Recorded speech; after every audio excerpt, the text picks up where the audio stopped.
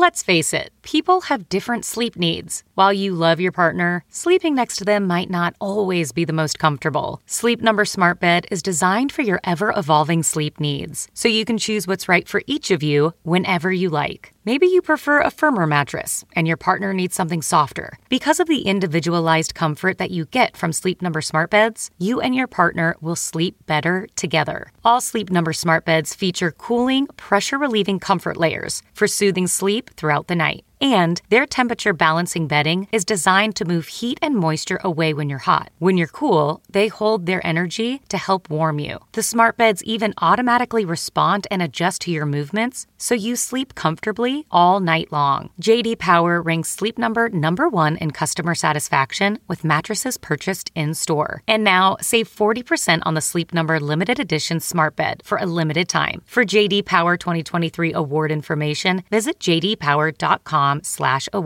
Only at a Sleep Number store or sleepnumber.com.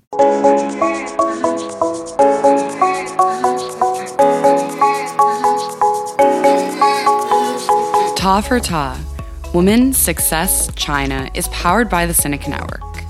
We are a bi-weekly podcast focused on capturing the lives of women in and from Greater China at the top of their professional game. I'm your host, Juliana Batista.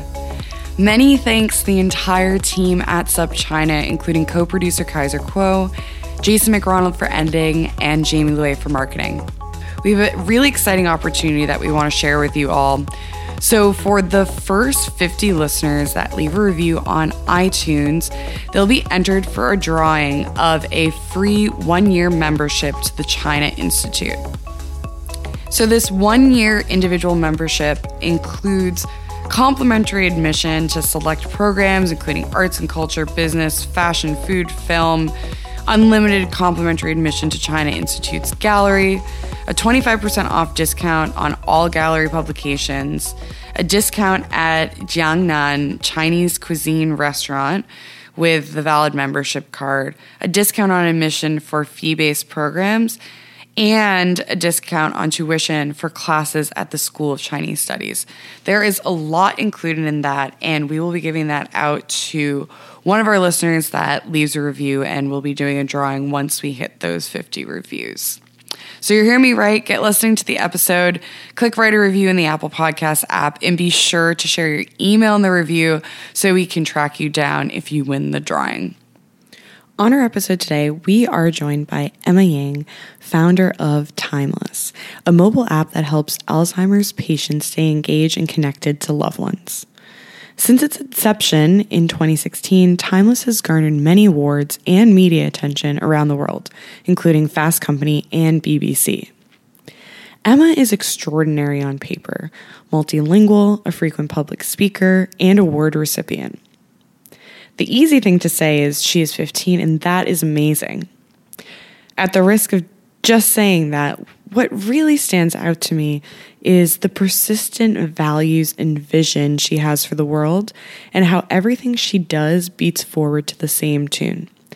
I found my time with her meaningful, especially how she believes that with the right resources, young people can be a source for change and a source for good. Hi, everyone. Welcome to Ta for Ta, Women's Success China. I'm Juliana, and we are very excited to have Emma Yang on the show today. Thank you so much for having me.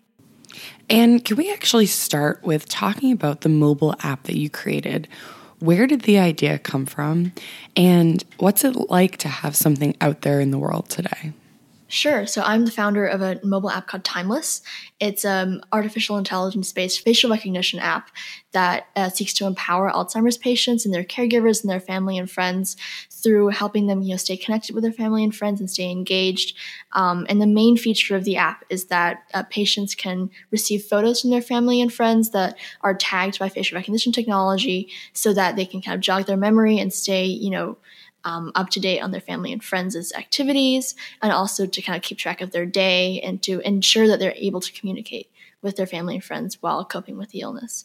And so I was inspired to create this app on my experiences with my grandmother. She was diagnosed with Alzheimer's when I was around 7 or 8, and I really, felt the impact of those changes because, I had really spent a lot of time growing up with her.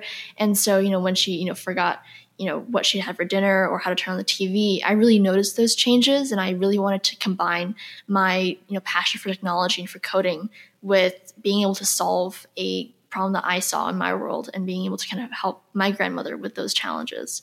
And so it kind of grew out of me creating something for myself and for my grandmother, and then realizing that actually there were so many people out there who could really benefit from something like this. And so I decided to really create something that, went out into the world, onto the App Store, that other people could benefit from as well. Your app is really built on a strong coding foundation. What initially drew you to coding as a discipline? Did you have the opportunity to go to a camp or get some formal training, or is this something that you taught yourself? How did that all come about? Yeah, my dad kind of came from a coding background, computer science, and so I was introduced to it at a young age. I started, using a program called Scratch when I was around 6 years old. It's kind of this kids block by block programming tool for you to kind of make games, animations, and I kind of started there, and I just really found it so intriguing that I could create such a range of things using just code. That just really fascinated me, and so I kind of went on that path of learning first, kind of learning how to do little games, and then transitioning to websites and mobile apps. I've kind of taken some classes over the years. I did. The main thing that kind of brought me into programming for iPhone was a class back when the Flatiron School here in New York had a high school program. I was able to take a course when I was in 7th grade. And that kind of just launched me into this idea that you can create an app that not only is kind of for the sake of computer science and for coding, but also to really help other people around the world. And so that's kind of what got me into coding. And I've just been, really interested ever since. So you were in 7th grade. How did you hear about this high school class, and what were the requirements to get in? Yeah, I think that was back when there were just a bunch of scholarship advertisements going around for things surrounding the Flatiron School, that organization. I think also it was kind of linked to Karlie Kloss's initiative back then. But I think I just kind of heard about that class, and it just really fitted something that I thought would be a good next step for me to learn computer science. And I just really was interested in, mobile apps, because, the biggest component technology plays in our lives is through our phones and through smartphones. And so I think initially I really wanted to apply, but it was only for 9th grade and up. But then I had some coding experience before that. I had kind of done, the traditional Java computer science education. And so I actually had to do an interview with them because they wanted to make sure that I was kind of mature enough to be in the class. But after that, I kind of joined, and it was a really interesting class. I got to work with older girls who were about juniors and seniors, actually some girls who went to my school that I hadn't really met before because they were a couple of grades above me, but it was just a really fun experience for me. It does sound fun. What do you think was the most important learning? I would assume that this was probably an accelerated environment, but it was also an opportunity to work with people on projects that really matter to them. Yeah, I think actually that was one of the first times that I was in a class that was so project-based, because every time we came to class, it would be centered around building an app or kind of solving a problem almost. And I think that really kind of launched me into the way I still learn computer science now, which is really just doing projects and diving into it and really learning that way. It really helped me to learn how to, collaborate with others, and, through explaining things to people, or as something being explained to you, you really learn much faster than if you're just kind of learning from a teacher talking to you. And I think that was just kind of, that immersion was what I really took away from that class. That's amazing. Now, how long since first starting Timeless have you been working on the app in the company? Yeah, so I've really been it's been a longer process because I was kind of learning how to create an app from the ground up, as well as, the business component and raising funds. I think it's been almost 2.5 years actually since I started this. And so over time, I've been really just learning a lot about how to get the word out there, how to build an app that's really, sustainable and can be, scalable, because it was the first time I ever created something that I really was planning to take out onto the market. And so that's been a really big learning curve, but I'm really grateful for the opportunity that I had to kind of really create this, because it's just exposed me to a lot of different things, not only on the technology side, but then also kind of in, the process of creating a company in the real world. Yeah, I would really like to dig into that a bit more with some examples of taking it into the real world. What is a time that you've done that either through building the app or fundraising or business development? Let's talk about some of those stories. Yeah, I mean, the first kind of couple of times that I really thought about taking this into the real world, I was just thinking about, I really need a lot of help and advice from people who have done this before to be able to really take this to the next level because, it was the first time I ever even created an app. I really needed, I could tell that I really needed that kind of technical and also business advice. So when I started out, I actually just started cold emailing a lot of, CTOs who worked in, AI and facial recognition. And then, also later down the road, kind of VCs as well, who funded women and young women startups. And initially I didn't get a lot of replies, I think, especially because, I was 12 years old at the time. I kind of emailed them like, hey, I'm a middle schooler. I'm trying to create this app. Can you help me out with this? But I was really lucky that, some people replied and there were kind of, I worked with an Alzheimer's specialist when I was first creating the app. Her name was Dr. Melissa Cramps. She worked for Weill Cornell under the memory care department. And she helped me kind of make the app something that was more intuitive and really tuned to the audience I was targeting. Also, Cole Callistra, he was at Kairos, which is still the facial recognition platform that Timeless is powered by. And he was really supporting me with the technical aspects of how to create an app that's scalable, how to create an app that really is able to, be taken out there into the real world with real users. And so that experience, building a relationship with an advisor and people who really supported you was a really great, learning kind of experience for me because, it was different to see someone who, despite my age, still explained things to me in a way that they would explain to their colleagues and really treated me as an intellectual equal. And I think that was a really valuable experience for me.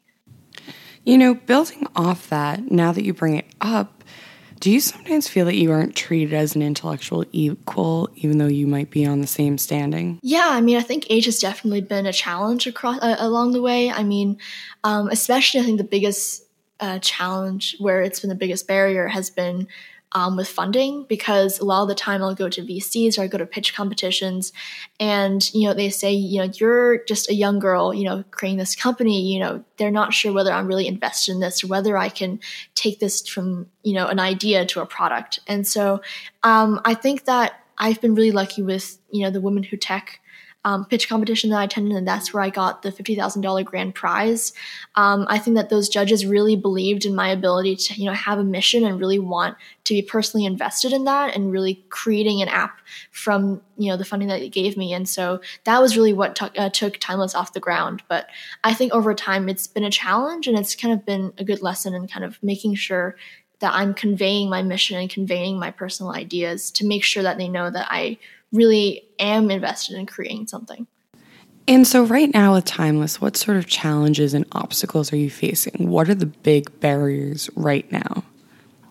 Well, right now, since we soft launched Timeless in about May, we have gotten about a couple hundred users, and it's been really great because we have a user base that's super, committed to giving us really great feedback and being super responsive. And so I've been getting a lot of kind of feedback on that and, suggestions on how to enhance the app. Who are your users right now? Right now, actually, we're getting a really broad range from, across the United States. We're seeing a lot of New York, a lot of California, and also kind of across the world as well, because we released as well also to Hong Kong and Japan. And so we actually had kind of like a memory care facility in Hong Kong who's been reaching out to us and talking to us a lot about, getting their patients onto Timeless. And so we've been getting a lot of users from there, also from just around the United States. It's been really great to see, my reach as a young girl. I could never imagine that, something I created could really reach and get out there. So yeah. And have you noticed any differences in the users that you're getting from the US and China and Hong Kong in terms of feedback from the app, user experiences? I think that the responsiveness has been really pretty universal across the user base. I think that everyone who's heard about Timeless and is getting on Timeless is super passionate about that message and super passionate about connecting with the patients and the people they love. And so I think, across the board, it's been pretty great. Yeah, and as we talk about the conception of family, it seems to be different in both the East and West. Actually, the other day I was talking to someone from Shanghai Disney, and they were saying that the park is basically designed for 7 people because you have a kid, the parents, and then both sets of grandparents, and that's really how everything is designed. And I'm curious for you, having lived both in the US and in Hong Kong, do you feel more connected with the Asian conception of family, more communal, or more of the nuclear family, and has that influenced the way that you've built the app and creating these connections among family members? Yeah, I definitely have seen that perspective on the nuclear family. I mean, I think here there's just more of a sense of individual, of progressing out of the home and kind of finding your own way. I think that's definitely growing in Hong Kong, but I think there is just more awareness in general about the aging population, just because in places like Japan and China, it's just such a large part of everyone's daily life. Maybe a bit more so than in the US. And so I think there's just more awareness and kind of just those cultural values and traditional values that really link to that. So yeah, I think it's just really a cultural division. But I think that, as New York becomes more diverse and as Hong Kong becomes more diverse, I think there is a lot of, a broader mix now, now that, you have that kind of diversity. Yeah, do you think that the access to tech in the aging population is underserved? Is that a reason to do what you do? Yeah, I think definitely the aging population maybe is one of those areas that hasn't really been touched by tech, especially because we have that idea that, old people can't really use technology. But I think that, the world at large is really being immersed in mobile technology and technology in general, that it is really an audience that can be targeted. And that's one of my missions with Timeless, is to really drive that home in people's minds and make sure that people know that technology isn't something that just should be targeted towards the growing generation of young people, but also towards older people, because we have that big problem there as well. And that can really be tackled as well. How do you get more people involved and interested in developing technological solutions for aging populations? I think just really demonstrating the impact of Timeless, because I think that a question that I always get is, how do you know how Timeless is impacting people, or do you think that it can really benefit older people? And I think that, through personal anecdotes, I know that I use Timeless with my grandmother, and she has used it a lot to really communicate back and forth with me and to be staying engaged with her that way with her caregiver in Hong Kong, send her photos, and we call her a lot. And so I think that just really goes to demonstrate that there really is an impact that technology can have on, the older generation, especially because we're seeing kind of that intergenerational connect between cultures.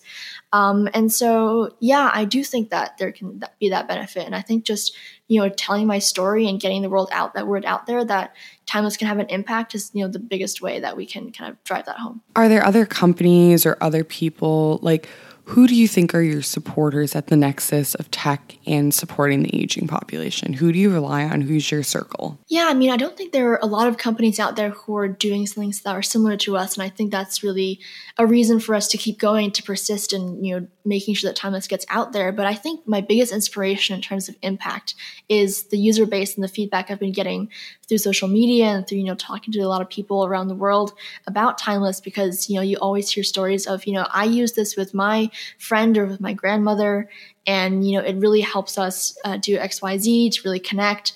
On social media, even before I launched Timeless, I would get a lot of people commenting on Facebook and on Twitter saying, this would be something really great for my grandmother, or something really great that I wish I could have used with someone I knew. And so that was really what drove me to keep going with Timeless and eventually to get Timeless in the market. And so it's just really that user feedback and that feedback from the community that I get that really inspires me. It's interesting to me too, because the way you talk about Timeless is that intergenerational connection is actually universal. And although that might seem pretty obvious, I actually didn't expect that. And it seems that your data and your lived experience are really supporting that insight. Yeah, I think that, the reason probably why is because, Timeless, the basis of Timeless, the idea of Timeless, is kind of based in that intergenerational culture. And so I think that the people who we're attracting with our community probably are more maybe invested in kind of that intergenerational connect. But I hope that, Timeless can kind of make that a more universal feeling of, being able to connect with people beyond just your parents or your children, but also reaching out to older generations as well. Speaking of inspiration, are there out-of-market examples that have provided inspiration for what you're doing with the app, either the functionality, the user experience, the customer service, some element of the app? Were you getting inspiration from outside of intergenerational connection examples? Yeah, I mean, actually, the flow and the functionality of Timeless came from my own experiences with my grandmother, because before Timeless was even created, we would send her photos through on an iPad, and kind of she would just look through there. But we also got a whiteboard in her living room to write down, events, the day of the week, important phone numbers, and we realized that these are all things that could be consolidated into one app. And so I think the inspiration really came from there. But something in general that I'm really interested in is kind of with even my generation, because I think that my generation is probably learning about culture and about each other in a way that's so different and so kind of interlocking with technology than other generations. And that's just something that really intrigues me, because things like, Instagram, Snapchat, Twitter, it's just really interesting to see how that grew so exponentially. So the ability to connect with other people and connect so instantaneously. And so I think that I've just been taking those ideas and trying to, drive Timeless in a way that can create that instantaneous connection. And is there something about the user interface itself? Because you can share photos on Snapchat, you can share photos on Instagram, you can share photos on WeChat. What about the user interface of Timeless makes it special or more apt for intergenerational connection and contact? Absolutely. I mean, I think that, the reason why I reached out to Alzheimer's specialists in the beginning, and I actually also work with a UI UX designer. She's now based back in Austin, Texas, but she and I kind of worked on making sure that we were making the app as intuitive and as simple as possible. We try to include as little text as possible, make everything centered around graphical representations, just so that, that kind of audience with the older population is accommodated for. And we're really thinking about that, because I think that the greatest issue with developing technology for the older population is that there isn't a lot of adaptation in the technology. And so being able to customize something around your audience is super important. And so that's why we took all those things into consideration. Is there anything that you thought was going to work well but didn't end up working well? I mean, I think that the idea around, sending photos was something that was pretty universal. Initially, we had something called Identify, which was like a live kind of camera thing. But I think that, over time, because, for me, as someone who comes from technology, maybe that's something that I found was really cool or interesting. But I think that's kind of what I learned over time, is not only to be, a coder, but also to understand the perspective that other people come from. Because I think that, what people really picked up on was things like the updates and photos, where they can actually send photos to their friends and family, and then their patients can see that kind of information. And so I think that it's just kind of learning about, what is truly valuable. And I think that's the kind of thing that I think I look up to in people who are, leaders in the tech industry, people who not only understand the technology and the development side of things, but also kind of the intuitive design and how to understand what users really want. Yeah, that's human-centered design. You're manifesting the development of consumer journeys and understanding what people really need from technology that's serving them. This gets me excited for the work that you're doing. So what would be the ideal trajectory? You've been at it for a little over 2 years now. You've seen great success. You've continued to iterate. But what would the ideal trajectory look like? Yeah, I mean, I really hope that Timeless reaches more and more people over time, especially, around the world. I mean, that we're also investing in trying to raise funding for development for the Android, because right now Timeless is just for iOS. But then the reason why we started with iOS was mainly for development purposes. I mean, when I started out, that was kind of what I started learning with. But then I really want to be able to kind of reach that Android population as well. What's the difference between the two? I think for iOS, it's just really a compatibility thing, because, for iOS, if you develop for that, it's just for iPhone and iPad. And so the range is kind of smaller, but then I do realize that most people in the world who use smartphones are on Android. And so I want to be able to develop for that as well. It's just that when I started out as, coding when I was 13, it was just more accessible for me to start coding with a kind of a small range of sizes and compatibility.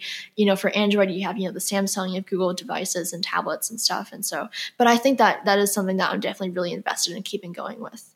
Other things, I have a lot of things in the roadmap, including, translating the app into, Chinese, Spanish, French, even more languages so that it can reach people around the world.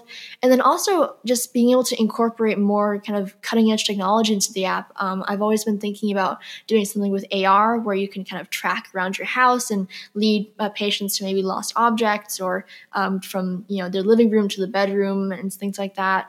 And then also kind of incorporating voice technology with, Home, the Siri Home and Alexa and Google Home.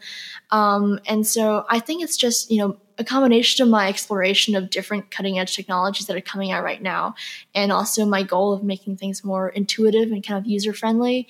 Because I think, technology should be made to kind of become more accessible to more and more people. And so being able to adapt those technologies to make something, being able to, be able to accommodate for more stages of dementia and for Alzheimer's patients is kind of really interesting to me. And I really want to tackle that with Timeless. How do you start thinking about those things? When you say human-centered design, it's very easy to put yourselves in the shoes of a user that is similar to you, that has the same consciousness, same ideas, same sensory elements as you.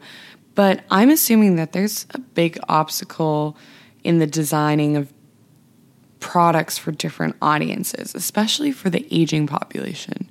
Yeah, I think it's just over time learning how to really have shared consciousness about not only as a user, but also as someone who's creating a company and also as someone who is just really interested in new technologies. I think over time, just kind of having that feedback loop of, what is really hitting home with my community and what kind of is a personal interest of mine and seeing where that common ground exists. It's just kind of an exercise that I've been going over again and again over time in the last 2.5 years.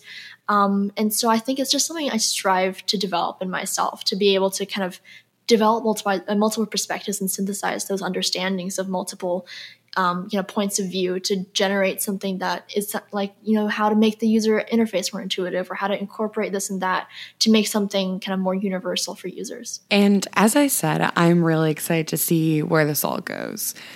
I'd be remiss if I didn't ask, do you have a consciousness about being a woman in a science, technology, engineering, math, STEM fields? Do you ever think about that? Do you think, I'm a woman in coding, and you have a consciousness about your identity? I think about it probably most when I'm talking to other people or when I go to events, centered around technology, because you do kind of get a consciousness. Even when I went to coding classes, I'd be in a room. We're all high school students, or students trying to learn how to code, but there's so little girls compared to boys, and so that just kind of comes up a lot over time. But I think that, I have developed kind of identity as a person in technology. I think my understanding is not despite the fact that I'm a girl in technology, but also it's influenced because I'm a girl in technology. And I don't try to kind of ignore the fact that I'm a girl, because I think that every part of our identity kind of influences the way that we think about issues around us and how we solve the problems in our community. And so I think that I really just take that into account when I think about my ideas. But I think that, it's important to, just really listen to that as well and not to negate that. I think that, it's easy to say, I want to be understood as just a developer, just a woman, just a person in STEM or in technology, and not as a woman in STEM. But I think that it's just really important to kind of keep that in mind as well. Mm-hmm. Do you think that coding camps, conferences, you've been to a lot, that they're sometimes not catered to a woman audience, whether that be the content or the promotions or the setup, whatever it may be?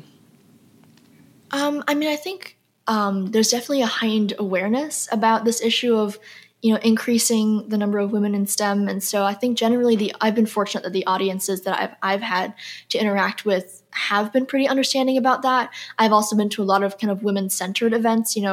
The pitch competition that really took me off the ground was Women Who Tech, and that was 10 women finalists who all kind of started their companies and really had that kind of acumen in not only business and technology, and people went in kind of with that understanding. And so I think there is that kind of shared consciousness about women in STEM and the audiences I've seen. But yeah, I've always been interested in kind of to branch out and see not only kind of just to, preach to converted, but then also kind of to see audiences where that might not be as kind of an issue that's in the back of everyone's minds that where people aren't maybe as aware of it. It's just an interesting thing to see kind of different perspectives on how, if you introduce your own ideas, how people will react to that.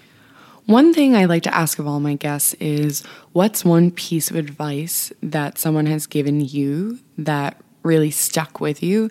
I like to ask this because I think a lot of times we're given a lot of advice, but not a lot of it sticks, not a lot of it's resonant, not a lot of it is something that we actually end up using in different situations. So what is that piece of advice for you? Yeah, I mean, I think less of a specific piece of advice, but just something that I've realized thematically over time is just being able to understand rejection and also understand it not from a point of view of, why was I rejected by this person, but, why am I maybe not a good fit for this, or what is lacking in kind of my understanding of or my view that I should kind of be working on and working to improve. Because I think that over time, I think especially this came through when I talked to VCs early on. I would go to, places that were even centered around funding women startups.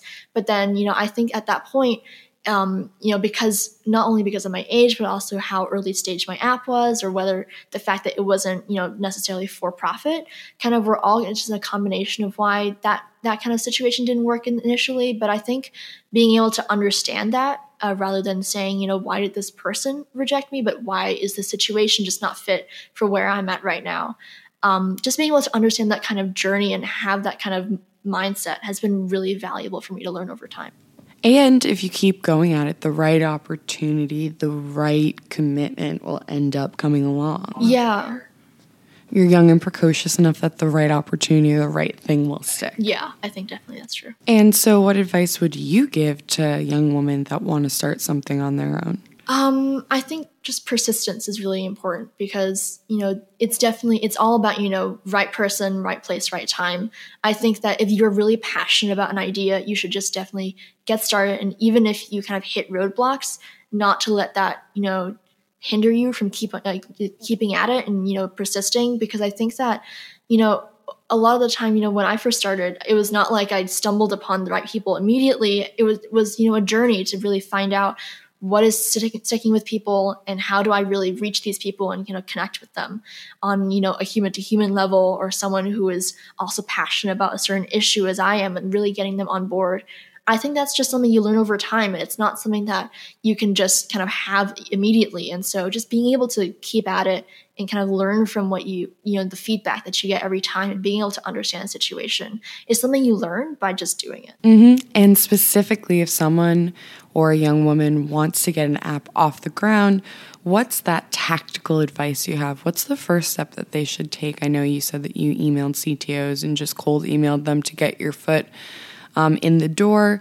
What would be that advice? I think that sometimes, especially for young women, not only because of age, but also because you're a woman, sometimes people don't think that you're kind of taking something seriously enough. But I think, the biggest thing is just to do your own work, to put your head down, kind of do the research, make sure that you are creating something that you really can support every single angle of it, and making sure that it comes across that you're really invested in your mission is really important. I think that's a great first step for really getting people on your side, because, the biggest person you have to convince is whoever is your first yourself, and then also, whoever you're talking to. And so I think just being able to convey that you're really invested in something, that you're confident in your ideas is, what people see first. And I think that's just important to get across. And being a young entrepreneur, you of course need a strong support system. How has your family supported you along this journey? Yeah, I think my parents have been super supportive over time. I mean, from, taking me to pitch competitions, giving me support on, my dad gave me support on the technical side a little bit as when I was starting out, but then also in terms of just kind of networking, connecting with other people, how to really talk to other people in the field has been a really important step. Also, my school has been super supportive in terms of, the flexibility for being able to go to conferences and competitions over time while I'm also going to school has been, a really integral part of my journey. And so that's just, I think I've just been really lucky to have, that kind of support system. You also have to go to school. How do you manage and balance being a full-time entrepreneur and a full-time student? It's super tricky because I go to a really rigorous school, and I really love being able to kind of have that deep intellectual understanding and academic perspective going into these things. And I think that it's just kind of part of, I think about these things in school from a certain perspective, which kind of augment the way that I think about my app and kind of developing Timeless over time. And I think that, those two go hand in hand. And so I've really been trying to find that balance over time. A lot of the time when I think about the times that I work on Timeless have been, spring break, winter break. I think a lot of the time I've been doing like coding marathons over, Christmas and, spring break and over the summer. But I think that, what I've learned at school to kind of have a point of view and to really argue it in class or to really develop an idea when I'm writing a paper or when I'm doing reading has been a part of my journey with learning how to become a better, entrepreneur through Timeless. And long term, what would you like to see yourself doing? I mean, if someone asked me that when I was your age, I would not have an answer to it. But what do you see yourself doing long term? Yeah, I mean, I definitely want to keep working on Timeless because I think that it's something I'm just really invested in. But I also am really interested in kind of going in deeper into machine learning and AI. I think that's just such a growing field that we are seeing so many applications of it in the real world that I think we really are going to see that grow exponentially over time. I mean, even now I'm doing a lot of projects to really understand machine learning. I've been working with an organization called Wolfram. They kind of... Yeah, it's the same company that did that. It was actually when I was around 11 years old, I went to a maker fair. I think it was in Queens, and I saw Stephen Wolfram, the founder of that company, and he put me in a mentorships program that the company runs. And so that's actually where I started to learn about, more about data science and machine learning itself. And now I'm working with someone who works in kind of research development with Wolfram, and he's been kind of supporting me and teaching me more of the advanced and deeper concepts into, the computer science side of machine learning. I think Timeless is more of like an application. But I think that both sides are super interesting. And I think something I've always been interested in is, technologies that are so cutting edge and we see as kind of developing in just academia, and how we bring that into contact with the real world. And so I think that both sides of that equation is going to be super important in the future. So I'm definitely interested in, going to college and getting a really deep understanding of those technologies and then bringing those into the real world. So I think that's kind of just my vision of what I want to do in the future. Yeah, that sounds really great and very exciting. You have been getting a lot of press coverage and we're really excited to have you on the show. But have you been expecting the sort of coverage that you've gotten, especially around this momentum? The momentum from the press is something that's very interesting, how one thing kind of layers on top of one another, and the amount of press that you've gotten.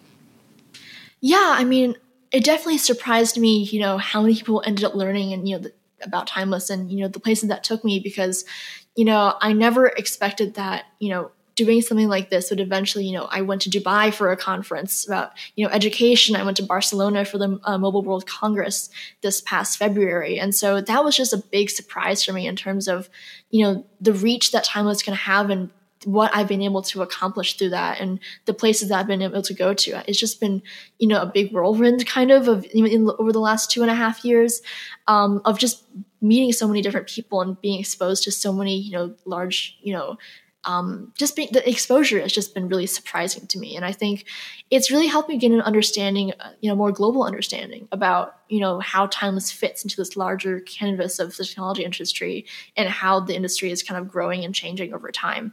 And it's just been really valuable and really eye-opening for me, especially as a high school student from New York, originally from Hong Kong. It's just being able to have that perspective. I've just been really fortunate and I'm really grateful for those opportunities. So I think the question I'd like to end on is, being young, how do you get the world to see potential in young people? I think that it's really about kind of getting young people passionate about what they think about. Because I think that we often have this idea of like young people can think whatever they want and they can, they're at a time where they're exploring kind of where they stand on a lot of issues.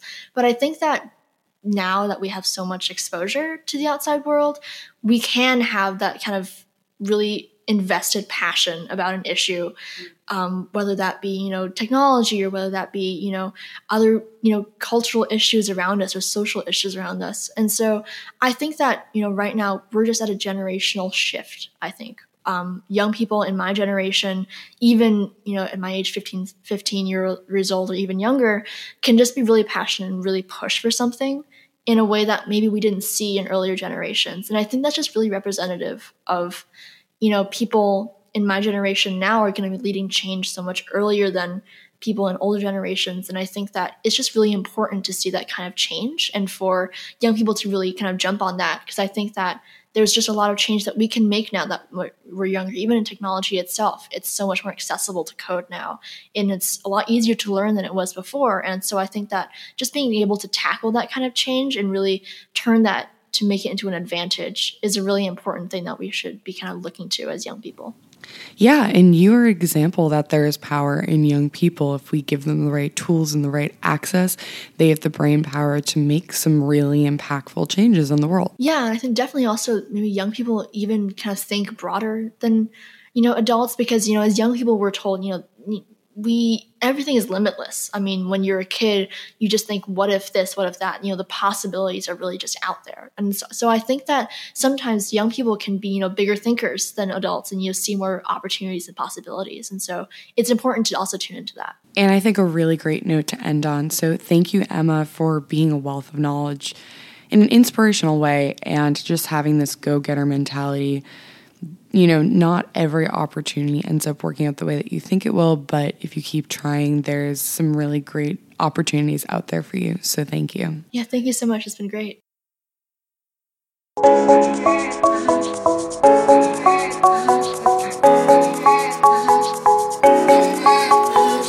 And that's it for today. Make sure to write a review on Apple Podcasts and leave your email in the comment. We're going to be giving away a free 1-year membership to the China Institute that you don't want to miss out on. We're also getting more active on Twitter, as you've hopefully seen, providing content that really elevates and supports what you're listening to here. Our Twitter handle is @ta4ta, and of course, we still regularly check our email at ta.for.ta.china@gmail.com. Ta4Ta, Women Success China, is a proud member of the Sinica Network. Many thanks again to Kaiser Kuo for co-producing, Jason McRonald for editing, and Jamie Louet for marketing. Until next time, I'm Juliana Batista, and this is Ta4Ta.